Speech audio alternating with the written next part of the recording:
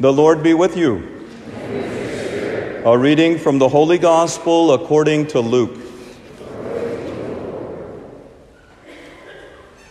In the 15th year of the reign of Tiberius Caesar, when Pontius Pilate was governor of Judea, and Herod was tetrarch of Galilee, and his brother Philip tetrarch of the region of Iturea and Trachonitis, and Lysanias was tetrarch of Abilene. During the high priesthood of Annas and Caiaphas, the word of God came to John, the son of Zechariah, in the desert. John went throughout the whole region of the Jordan, proclaiming a baptism of repentance for the forgiveness of sins. As it is written in the book of the words of the prophet Isaiah, a voice of one crying out in the desert, "Prepare the way of the Lord, make straight his paths. Every valley shall be filled, and every mountain and hill shall be made low. The winding road shall be made straight, and the rough ways made smooth. And all flesh shall see the salvation of God." The Gospel of the Lord.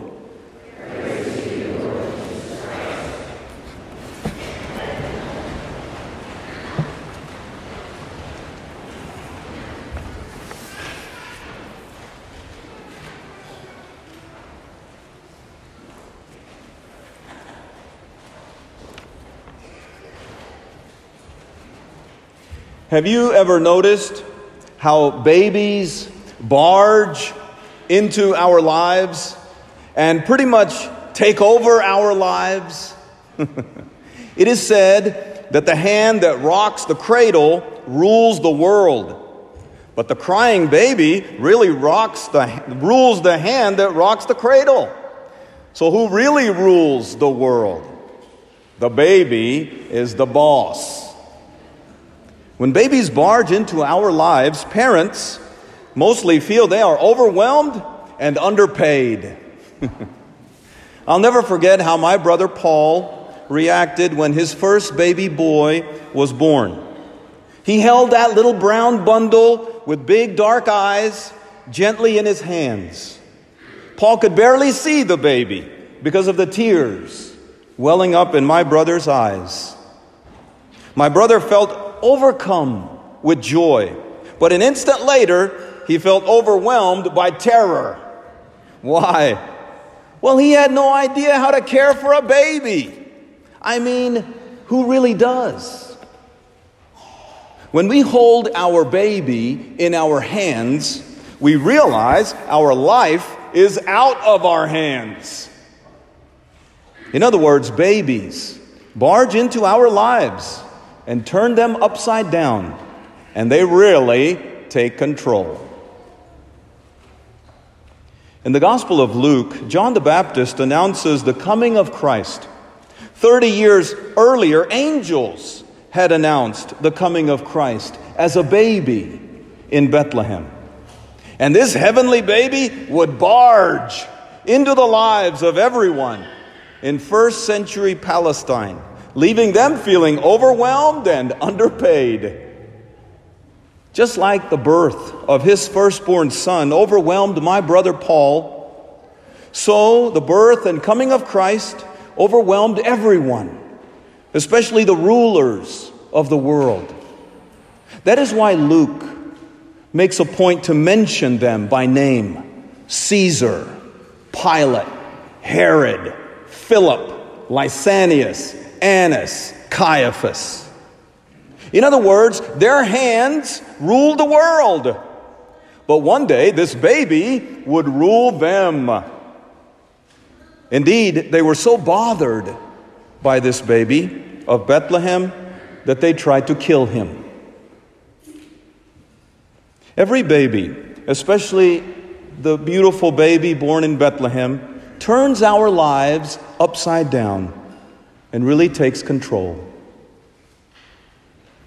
It is in this context I would like to say a few words about the Supreme Court and the Mississippi abortion case. Did you hear about that? Last week, the 9 justices of the High Court heard oral arguments for and against the state of Mississippi that wants to ban abortions after 15 weeks. The landmark 1973 decision, Roe v. Wade, had allowed abortions after 24 to 26 weeks. This new decision, therefore, has the potential to essentially overturn the old decision. I do not know what will happen if the High Court changes the current abortion laws and potentially protects the lives of millions of American babies. There could be significant civil unrest with riots and protests and violence. It is possible new abortion laws may be enacted by individual states, allowing each state to decide their own abortion laws. Or maybe the U.S. Congress will legislate federal laws for the whole land and take matters out of the hands of the Supreme Court. But speculating on such scenarios is way above my pay grade, so I'll leave it to smarter people. But I do know this much. It is always hard to have a baby. Why?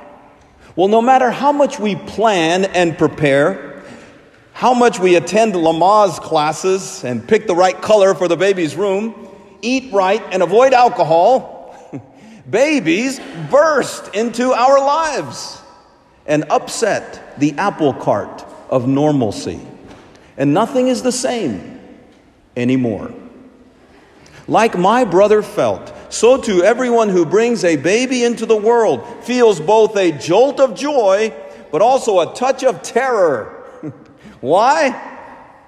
Well, because parents want their hands to rule at least their own little worlds. But babies barge in and really rule them. And that, I believe, is the root reason why we have abortions. People may argue that abortion is about reproductive rights. But that is just a fancy way of saying we want to be our own boss, rather than having a boss baby ruling us, like in that cartoon movie, The Boss Baby. In other words, what Roe versus Wade decided 50 years ago is exactly what the rulers of Palestine decided 2,000 years ago. Sometimes we would rather kill babies than let them turn our lives upside down. My friends, every Advent, we prepare for the birth of a baby who barged into the lives of Mary and Joseph. And the holy couple humbly let him be the boss and rule their lives. That is the same invitation the baby of Bethlehem makes to each one of us, and indeed to the whole world, and in a unique way, even to the Supreme Court. If the Supreme Court overturns Roe versus Wade, they will be a lot like Mary and Joseph and let all babies barge into our lives. Who will be the boss of your life? The hand that rocks the cradle, or the crying baby that rules that hand? Praised be Jesus Christ.